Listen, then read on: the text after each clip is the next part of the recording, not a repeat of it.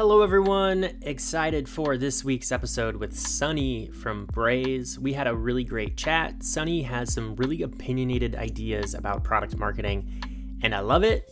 He's full of conviction, and I think that always makes for a great episode, so stay tuned. I think you're really going to like this one. This podcast is a partnership with ShareBird. ShareBird.com is a peer mentoring platform. It's the place to discover on-demand resources to help you with product marketing. There are great resources and also an awesome job board on the site, so definitely check it out if you haven't already. If you have any feedback on this podcast in general, specific episodes, things you like, things you want to hear, ideas you have, topics you want to know about, please email podcasts@sharebird.com or connect with me, Marcus Andrews, on LinkedIn. Shoot me a DM. I would love to hear from you. I've heard from a bunch of people this week. Some people just saying like, hey, the podcast is awesome, keep it up. Others sharing ideas for new episodes. Love it. Keep that feedback coming. It's really, really helpful. Drop a review in iTunes while you're at it if you're feeling generous. Really appreciate that. Shout out to our sponsor, Crayon. If you aren't familiar with Crayon, Crayon is an awesome tool for product marketers. Crayon analyzes market trends for you. It makes acting on their insights easy. This means dynamically updated battle cards, alerts, dashboards, and much more. Crayon is a great tool for marketers looking to maintain differentiated messaging, improve sales win rates, and catch important updates from competitors and much, much more. Check them out at crayon.co. All right, let's go. That's why if you ever get your ego bruised, the best thing you can do is call it a Fall with style, great. So, I got this. Hello, everyone, and welcome to the Product Marketing Experts brought to you by ShareBird. I'm your host, Marcus Andrews, and today we're diving deep into stakeholder management. The one thing everyone agrees on when it comes to product marketing is that PMM should be a uniting force inside of your company. They should create alignment and momentum and make sure sales is talking about product and product is talking to sales and so forth and so on. I agree with this. I've been working in product marketing for many years, and there's a ton of value that positioning and launches bring to companies. But in many ways, our most important job is to unite the different teams. But this is really, really challenging, and we don't really talk about how to do it. When we talk about product launches, it's often through the lens of project management or creative execution. When we talk about positioning, it's often about research or templates. But how do you juggle all the different teams involved in a launch? How do you bring together teams that are at odds? How do you report on the impact of your work? You can either learn the hard way, or we can grab a product marketing expert to help us out. Sunny Manivannan is the VP of Product Marketing at Braze. Braze is a B2C customer engagement platform. There he leads the product marketing team, and he looks after messaging, positioning, launches, pricing and packaging, industries marketing, analyst relations, competitive intelligence, much more. Sunny is a real deep thinker on stakeholder management, so excited to dig in here with him. Sunny, how you doing? Doing well, Marcus, and it's a pleasure to be here. Thanks for having me. Awesome. So, Sunny, I'm always interested to hear how people got into product marketing, and especially with you. How did you make your way to Braze into the VP of product marketing there? Sure, I can start from the beginning. I started my career as an aerospace engineer at GE, designing components for jet engines, and I have a background in engineering and mathematics. So loved products from the very beginning, and I loved airplanes. And it was a great way, honestly, to start a career because it really teaches you a lot about detail orientation, about working together with a lot of cross-functional teams, because as you can imagine, putting together a jet engine requires thousands of people, all with very, very different skill sets. Then I went to business school. I went to Harvard Business School to get my MBA. I was at McKinsey as a consultant for a while and realized that I really liked working with clients. I just missed engineering and I missed building products and being close to products. And moved from Boston to San Francisco to work on a startup called Zen Purchase, which we launched in late 2013. And that solution was really to help procurement departments and sourcing departments at large companies buy better and select suppliers better than they were doing, and to really digitize that whole process of not just selecting suppliers, but also managing relationships with those suppliers once you picked a supplier for your company.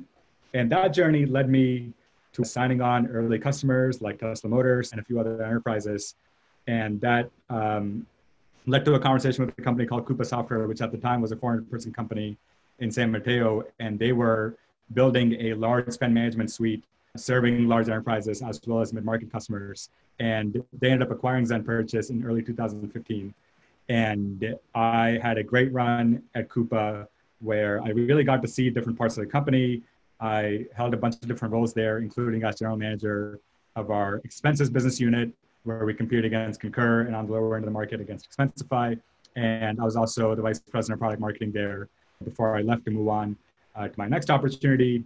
At this time, our family also grew. My wife and I had our first child, and we decided that we wanted to move back to the East Coast because both of us have roots here. And we decided to move back to New York in 2019. So we moved to New York in August 2019, and I started a new job at Braze as the vice president of product marketing here. And I've been here now for a little bit more than a year. And funny enough, Braze, I joined, we were at about 400 employees, similar size to where Coupa was when I joined it. And now we're at about 600 employees and doing really well. So really thrilled to be a part of Braze and excited for what the future has to hold for us. Awesome. Thank you for sharing. Really, really interesting journey. Does that mean you have to be a Knicks fan now, or can you still be a Celtics fan? Because I mean, I don't think I'll be a Celtics fan forever, which certainly doesn't resonate that well with some of my colleagues in New York. But you know, once you've been a Celtics fan once, you've got to stay the course. Yeah, Knicks fans they're not happy to be Knicks fans, I'm pretty sure. That's exactly right. That's exactly right. Awesome. So you had some really interesting tips and lessons learned that you shared from your time as a product marketer. What are your big lessons that you've learned from working in product marketing? Sure. I think my first sort of formal experience with product marketing and really in working with enterprise sales teams came at Coupa Software, where I really, helped our mid-market business grow from what was a handful of sales reps to a business that, has really become one of the growth engines for Coupa, which is now a public company, by the way. We went through an IPO during the time that I was there, which was a great experience. One of the key lessons I think I learned pretty early on, and this is kind of an embarrassing story for me, but it's, I think, a story that every product marketer goes through at some point in their career. And this lesson is really about, it's not your deck, it's really the sales rep's deck. And I learned this lesson the hard way when I, created this beautiful deck for our mid-market business that did a great job of positioning us and who we were as a company and why we were different from our competitors and who our customers were. And the story got to be a little long and a little complex. And I didn't realize it because I've been working on it so closely, and I was really a pro at presenting it by the time I was done. And I didn't really realize what the issue was until I saw some of our sales reps present it in the wild. And the interesting part about being a sales rep is you're in this meeting, and yes, you have to present a deck, but you also have to be watching for verbal and nonverbal cues from every single prospect that's in the room, which sometimes can be more than a dozen people all in the same room. And you have to make sure that you are truly answering their questions while ensuring that you are positioning your company really well. And the deck is only one small part of the meeting. And so that really was an eye-opening moment for me, was watching our reps actually present this deck. And I came back and I remember simplifying like crazy. And I've never found that lesson since. And in every leadership role that I've had since then, I think I've really insisted upon more simplicity and just remember that it's a sales rep's deck, not your deck. And don't make it too complex, and have some empathy for their jobs and the fact that they have so much more to do than just present some slides when they're in a prospect meeting. Absolutely. Yeah, I think I've seen that come to life a little bit myself where, just for product marketers, it's really important to be able to, to spend some time with your sales counterparts, like in those pitches, and to see how it works. Because I do think you build a lot of empathy for them, but also, to think about it, it's their deck. And it's also sort of like, sometimes I think about my job as like, you want to provide them with all of these great raw ingredients that they can then use to build whatever it is, the thing that they need to, because, you can provide them the story and the talking points, but they're not robots who are going to kind of come in and like read this thing. They're going to do what's best to advance the deal. So it's a great point. So true.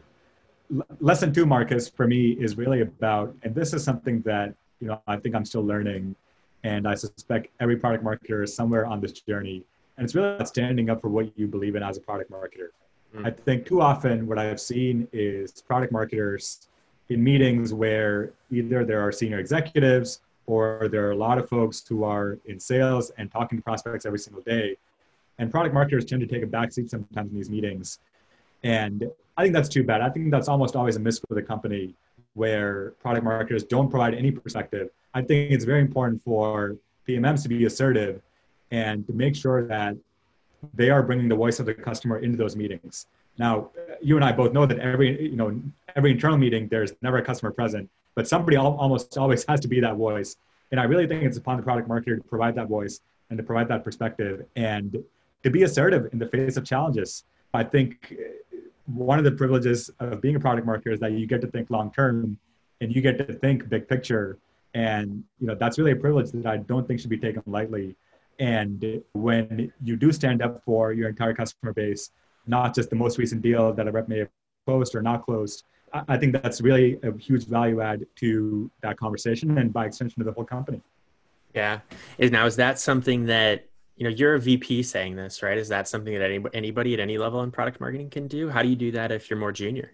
Yeah, again, I think I'm maybe in the minority here. I don't really think too much about levels in a company. And, sometimes certainly that can get some people into trouble, and it's gotten me into trouble in the past. But what I care about first and foremost is that the company needs to win and compete in very competitive markets. I don't know of a single SaaS company that doesn't have a clear, viable competitor in their markets.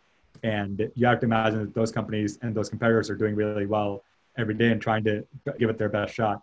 And so I think every single person, no matter what their level, should speak up. I almost feel that you have an obligation, to your shareholders and to your colleagues, and certainly to your customers, to speak up and provide a perspective. Now, you may not always get your way, but that doesn't mean that you just stay quiet and wait for this meeting to run out, which I have seen a few times in my career as a product marketer and now as a product marketing leader.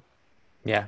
Yeah, for sure. I don't know what it is. I also see this. I think maybe it's because of the cross-functional work that you are less, that you're maybe more mindful of trying to get people to work together or something. But I agree with you. I think it's like, I don't see that in sales as much, right? Like, I definitely see a lot of salespeople who have a point of view and want to share their point of view, but product marketers don't always. But having a strong point of view, especially if you're bringing the voice of the customer, the voice of the market, the voice, something from, we have all of these different teams that we work with. So we have all of this information. I agree with you. I think having a strong point of view will really help you personally in your career. And it's also good for the company, like you're saying. Yeah, you said something very interesting, Marcus, just now about sales never being afraid to speak up. My hypothesis is that they really have the moral authority of really taking a financial risk with every deal. And they are engaging in hand-to-hand combat every day. And that kind of moral authority is not really shared by product marketers, where we're a little bit removed from the deals at hand in the short term. What I would suggest to product marketers who are listening to this is, we may have a role that's further away from the revenue, but we also have visibility into the entire revenue base of the company. Whereas most people in sales, unless you're talking about the CRO, have some portion of the revenue or perhaps their own small patch that they know really, really well. But nobody really has that full 360 view like a product marketer does. So I think any product marketer out there who feels like they need to take a step back and really just listen, even though they may have something to share, I would really encourage them to share it openly, and engage as partners with the sales team and with their other colleagues. Yeah. Totally agree. And you made a point earlier too, like, we have the ability to think a little bit longer term than some of these teams like sales too. And we have this macro view, we're thinking long term. It's really valuable POV. I was mentioning in my upfront, I hear a lot of the times when I hear CEOs or leaders talk about the value of product marketing, they want this glue. They want this team that'll help unite all of these different teams. Do you think about product marketing like that? Is that where stakeholder management comes in? What are your thoughts on that just generally? Yeah, it's a very interesting question, Marcus. I think glue is a pretty interesting metaphor here. You want to stick together certainly as one company, and product marketing plays a big role in that, in uniting these different functions and ensuring that people are aligned. But what I would suggest is that you also can't get too comfortable being so close to each other and getting along, because every single day there's a huge market opportunity out there that's just waiting to be taken. And perhaps a competitor takes it and is paying more attention to what are the changes that are happening in the marketplace, or something else goes on where your customer behaviors are changing. Somebody's got to watch out for what's happening outside of the four walls of your company. And I really feel that, yes, part of product marketing's role is to be the glue within the company, but it's also to really move the collective company as a whole toward a destination. And that destination really, in my eyes, is trying to build a more perfect company every single day. And I see the role of product marketing more like a Sherpa, where you're not really getting the credit, and it's really not a job where you're front and center and you're sending out win notices and your name is up in bright lights. It's really a job where you are helping other people see above a wall, right? They should be able to stand on your shoulders, and you're really guiding people up the mountain to whatever promised land exists for each of these individual folks across the company. And then you're doing it all over again, whether it's with the next sales rep or whether it's with a new product launch or whatever it is that you're moved on to next. So it's really, it's part glue, but I think the better analogy that I always think about is, product marketing is really the Sherpa that's helping other people reach their own promised land. Okay, so the way you're describing product marketing is pretty strategic, right? Like product marketing is not always the most strategic role at every company. Sometimes it can be very tactical. If I'm a director of product marketing and I want to push my team to become more strategic, how do you do that? How have you helped get more strategic versus being super tactical at Braze and just in your experience? Number one, I think you have to earn the right to be seen as a strategic player within the company.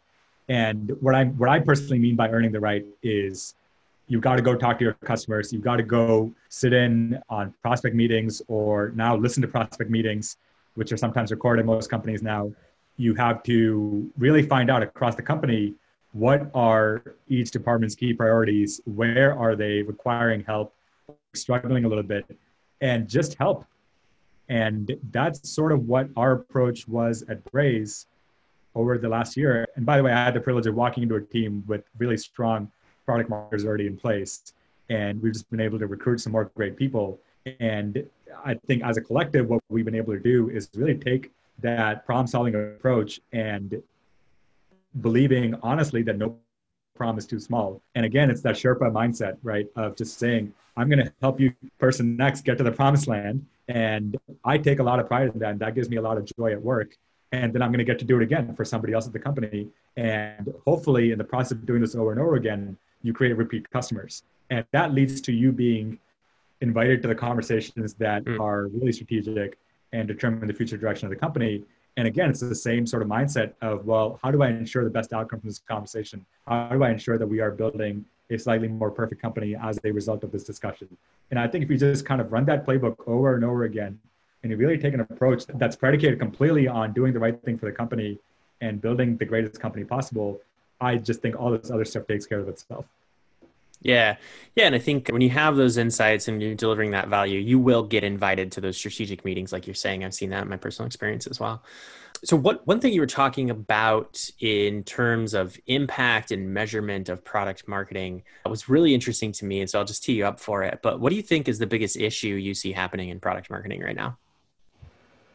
I see product marketing as a function bifurcating right now. I see this great bifurcation happening where I believe there's a decent percentage of product marketers out there still who are too focused on effort and metrics like, for example, I put out X number of data sheets, or I released X, Y number of collateral pieces in the last quarter, and not focused enough on measurable results. That's one symptom I typically see. The other symptom I see is people who are too focused on satisfaction of their internal customers instead of focusing on success of their internal customers. This whole satisfaction versus success debate, I think is so near and dear to me because I've seen many, many promising careers just take a pause because people just want to get along in product marketing with everybody else at the company. And they fail to put out a perspective that may lead to a better outcome and a better answer. And you do that enough times, what ends up happening is you end up not getting invited to those strategic conversations because people don't believe that you have a perspective to offer. But I see a lot of product marketers doing that because the role is so cross-functional, and ultimately everybody does to a certain extent need to be able to collaborate with each other and build productive relationships. But I see product marketers focus sometimes too much on satisfaction of their internal customers rather than success. The other symptom I see is people who spend too much time on internal meetings that are very process heavy and not enough time out in the market, listening to prospects, listening to customers, listening to analysts who can often be a great source for information and insight that you may not be privy to. And I think, what I would ask anybody listening to this is if you're in this category and you find yourself kind of stuck here, and by the way, you have to be pretty honest with yourself about whether you are in this category or not. I would suggest you're not maybe best positioned to take advantage of all the great tailwinds that are happening in the broader world. I think, as you said, Marcus, product marketing is becoming a more strategic function. And there are a lot of really talented people in this function across several companies that are doing great work. And I think, if you're truly achieving your potential and, you commit to doing that and playing a major role in helping your company win more, win bigger, and win forever, then I think, in my view, there's no better job in enterprise software. Yeah. Yeah, I see that too.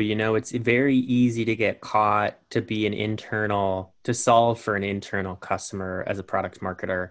And that is not the role. I do think that, there's a certain level of buy-in and support that you need to be good at stakeholder management and that sort of thing. But I mean, to your point, that's like you can be in that all day long and really lose your strategic viewpoint of the customer and the market and the role. I think it's really helpful. Like, this podcast is great for me from that standpoint because I get to talk to a lot of product marketers and just get outside of my own head a little bit when it comes to these things. And I think that's another place where it's very valuable for people to just be talking to other people who aren't your company.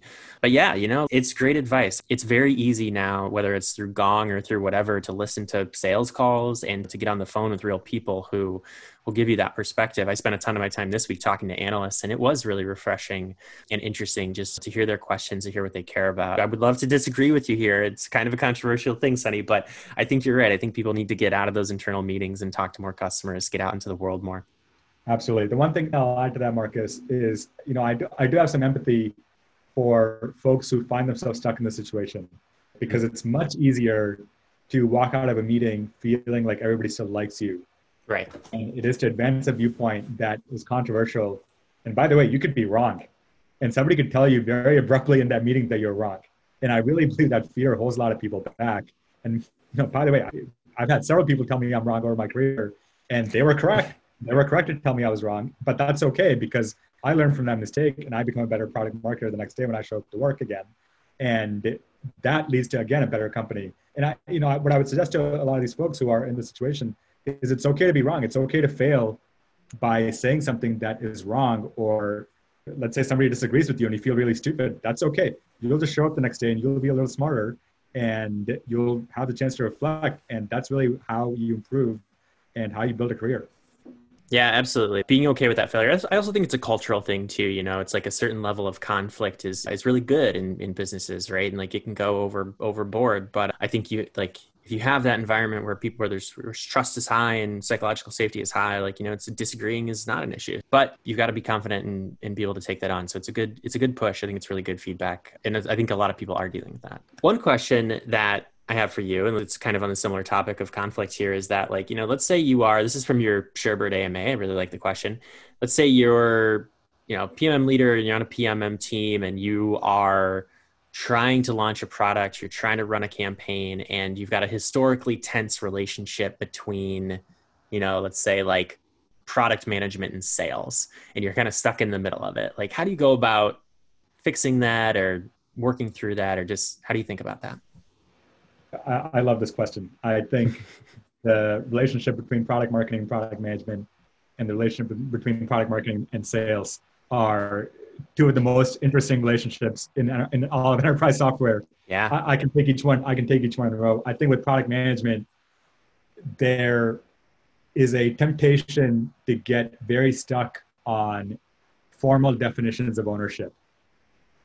And that kind of conversation needs to happen at some point, and it probably needs to happen once a year, but it shouldn't happen much more often than that. And the reason I say that is that conversation is almost always a race to the bottom, where you have that debate for 30 minutes on, well, who really owns a product launch? Who really owns naming? Who really owns what the key messages are? Who owns customer communications? And you get stuck after 30 minutes of this meeting. Or the other thing I've seen happen is you agree in that meeting, but then people just forget, because the natural flow of the business just requires that you are all doing so much and there's so much happening and no two launches are the same. I think it's product marketing's job to provide some structure and some scaffolding, but not to be too strict on who owns what, because that creates just unnecessary conflict with product management, right? Because you're not really thinking about how do we build a better product and how do we build a better company. You're talking about, well, how do we slice up the pie between the two of us? And the few times that I've had that conversation, I always just walked out feeling pretty, feeling like I wasted my time and I wasted the other person's time in that meeting. So the flip side is that there is a push and pull between product management and product marketing. And as long as you at the highest levels have a trust-based relationship, and frankly, I think with all the product managers that I've worked with, it's been a friendship because you get to know each other so well that you end up developing a great relationship outside of work as well. And as long as you have that really trusted relationship, I think you can get through all these sort of tie-breaking questions. And I would really advise product marketers not to be too picky about who owns what. Now, if there's a situation that just keeps recurring over and over again and it's leading to bad outcomes for the company, then yes, that conversation needs to be had. But in my experience, I haven't found that really to be the case. And I think a once a year conversation is more than enough in terms of clarifying roles and responsibilities across product and product marketing. Now, that's the first relationship. The second important relationship is with sales. And the sales product marketing relationship is, I think, just so fascinating because in order for the relationship to be productive, you pretty much have to have conflict on a pretty regular basis because the two functions have just completely different mindsets. Sales reps that are great closers, right, tend to be just that. They are great closers, which means that they have to have a short memory for what happened 3 months ago, right? You can't be wallowing in defeat because the next quarter is already here. And, you are, in many ways defining yourself by your most recent win and you remember your most recent loss, but nothing beyond that. Whereas in product marketing, I think we're most successful when we think long-term, when we are taking the big picture. And, we, regardless of what background we come from, we, I think, tend to take a very much more data-driven approach to what's going on. And we also have access to a lot more data than even sales leaders do sometimes. So there's that natural sort of tension between two people looking at the same picture and seeing completely different things. And that I've seen happen back and forth with sales and product marketing. And, especially in the early days of a relationship with sales and product marketing, there tends to be a fair amount of conflict as both parties are kind of understanding what the other, is product marketing is trying to understand what sales is really seeing in the marketplace and whether that aligns with what the data says and what product marketing themselves are hearing from the marketplace. And the sales is trying to understand what value are these guys bringing to me? How are they going to help me win more deals and win bigger deals and, win over the next X years as a sales team or as a sales rep? And so there's a sort of push and pull in the early days. And I think that's almost necessary. Every relationship that I've had with sales leaders and sales reps has started with some sort of conflict. But over time, you really gain such a great mutual respect for the other department's role. And more importantly, you gain great empathy for the other role. Sales is a really hard job. And, anybody who's spent even, a few months having to carry a bag or having to go earn business just immediately understands why that job is difficult. And I think when you can do that in product marketing, you have that empathy, that relationship gets better and better over time, but there's always going to be conflict. And that is okay. To me, I will go as far as to say that if you're not conflicting with your sales leaders, and if you're not disagreeing really, with your sales leaders sometimes here and there, then, somebody's not trying hard enough. Yeah. I think that you need to have the conflict, you need to have the discussion, and you need to disagree and be able to see the other viewpoint and arrive at a point that hopefully neither one of you would have gone to by yourself. And that, again, I've said this before, leads to a better company, leads to a more perfect company in the long term. And that's really what you're trying to build over time. So again, with the product management relationship, I think my key lesson there is, don't be so picky and don't hold them to the letter on exactly who owns what, because there's just so much happening so quickly and they have so many responsibilities as well. And with sales, I think it's to welcome conflict and to just have that be a part of the relationship, and nobody freaks out the seventh time that you disagree in a meeting, because by then it's just par for the course and both of you trust that you are getting to a better outcome as a result of collaborating with each other. Yeah. And I think I'm agreeing with a lot of what you're saying here too, Sunny. And I think the thing that the PMM needs to know too is they need to be aware of these differences, right? These nuances, because like I tell my team this, that it's okay to tell salespeople to like buzz off, right? It's okay to be like, no, we're not going to do that, because they will come and they will ask, and it's okay. And they will not take it personally. They will bounce back. All the things that you're saying I've seen to be totally true. But it's a slightly different situation, like with our own marketing team at HubSpot, right? Like you can't approach situations the same way. And if someone asks you for something, or if there's something you need to deliver, you can't just say no like you would with the sales team. You have to go about it differently. So I just think it's good for PMMs to be, aware of these nuances and to know how to work with the teams. And then your other points around working with product management, I just want to double down on the things that I thought were really interesting, is that between product marketing and product management, who owns what? There's all these questions around swim lanes and et cetera. And I think you're right. It's like, who cares, right? It's like you can build guidelines for the team, but if you over architect this stuff, it just stops making sense. One, you come out of that meeting and nobody cares, nobody remembers, but also like you could have a PM who's very non-technical, or you could have a PM who's very, very technical, and they work on a more technical product and they're not good at anything related to communications. And as the PMM, I think you need to be able to deal with that and work with your PM and your project management team in the right way that makes sense. And maybe that means you do different stuff, and like that's okay. But I think those guidelines over strict rules make so much more sense as you scale. So yeah, just those are the points that I really like that you're making there. Yeah, absolutely, Marcus. I really believe that, again, based on what you've just said, the secret, I think, is to be assertive. Don't be too passive. Don't just sit there and be quiet and regret it later. And don't be too aggressive, right? Have some empathy for the other person and know that you don't have to have all the answers. Sometimes, as you mentioned in your example about product management, I'll give you a classic example, right? Product marketing typically owns product naming. But in the course of building a feature, product management has to name the feature something. And often when it comes to a launch, you'll find that, hey, we may have to change the name or something like that will come up, right? And in my experience, more often than not, the product manager will come up with a pretty great name. And it's something where they've done a lot of comparative research, they've talked to users, and they now have context that perhaps the product marketer doesn't always have because there's so much work going on. And the product marketer would be the right thing to do as a product marketer there is to say, thank you very much, and I'm going to take this and run with it. And that's okay. That requires some humility, but that's okay. And again, if you stick to this sort of strict ownership framework, what are you going to say? You're going to tell the product manager that they can't use this great name? That's not good for the company, right? And I think that's really what I mean by some flexibility in how you sort of approach this ownership question. And that's true with product management, certainly, but also with other functions at the company. Yeah, absolutely. And naming we could talk forever about naming, but it's totally one of those things where like, yeah, I've personally, at first I'm like, oh, great, I'm going to get name these products. It's going to be exciting. It's going to be fun. But naming can just be a terrible process because there's so many opinions on it, and you want to try and get market validation. It's really tough. But yeah, I'm with you. Oftentimes it's just I think we've always taken an approach of call it what it is. And if that's your approach to call it what it is, product is probably going to name it something that's really good. So I think it's a great example. I love this question. I want to get into this one. Let's talk about metrics, right? So like, how do you measure the success of product marketing at Braze? What does that look like? Yeah. So at Braze, I've had now a few years to think about how do you measure the success of this function? Because this is such an all-time slippery function. It is so easy to just go down the slippery slope of trying to satisfy everybody. And what you end up being when you just do that over time is a glorified design team.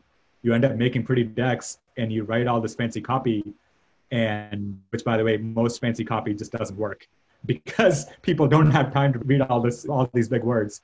Mm-hmm. But I've seen product marketing teams get to that position, and it's really too bad. It's really, in my eyes, it's a tragedy because there's a lot of talented people who work in this function, again, at companies of all sizes. And so when I started the job at Braze, I really wanted to make sure that we measured our success and measured our impact on the company's success. And so what we do now at Braze is every quarter, the product marketers that are responsible for products and services within the company compile what we call a State of the Union report. And inside the State of the Union report, we measure three main metrics. Number one, we measure within the previous quarter, the number of net new wins for that product. We do our best to allocate revenue by product. What is the overall revenue for each product, and what is the overall win rate? We try to measure average selling price. And also we look at, if we had customer churn in that quarter, how much churn do we have and what were some of the reasons for that? So that's sort of the business as a whole for that product line or for that set of product lines. The second is each product marketer every quarter, is required to go talk to at least 3 customers and to go do interviews with 3 customers. What do they like about the product? What do they hate? What do they wish it did that it doesn't do today? What do they integrate with your product? All this information is, again, very valuable for product management and for the company and just understanding what your customers are actually doing with your product. And again, to my earlier point, it gets you out of the office.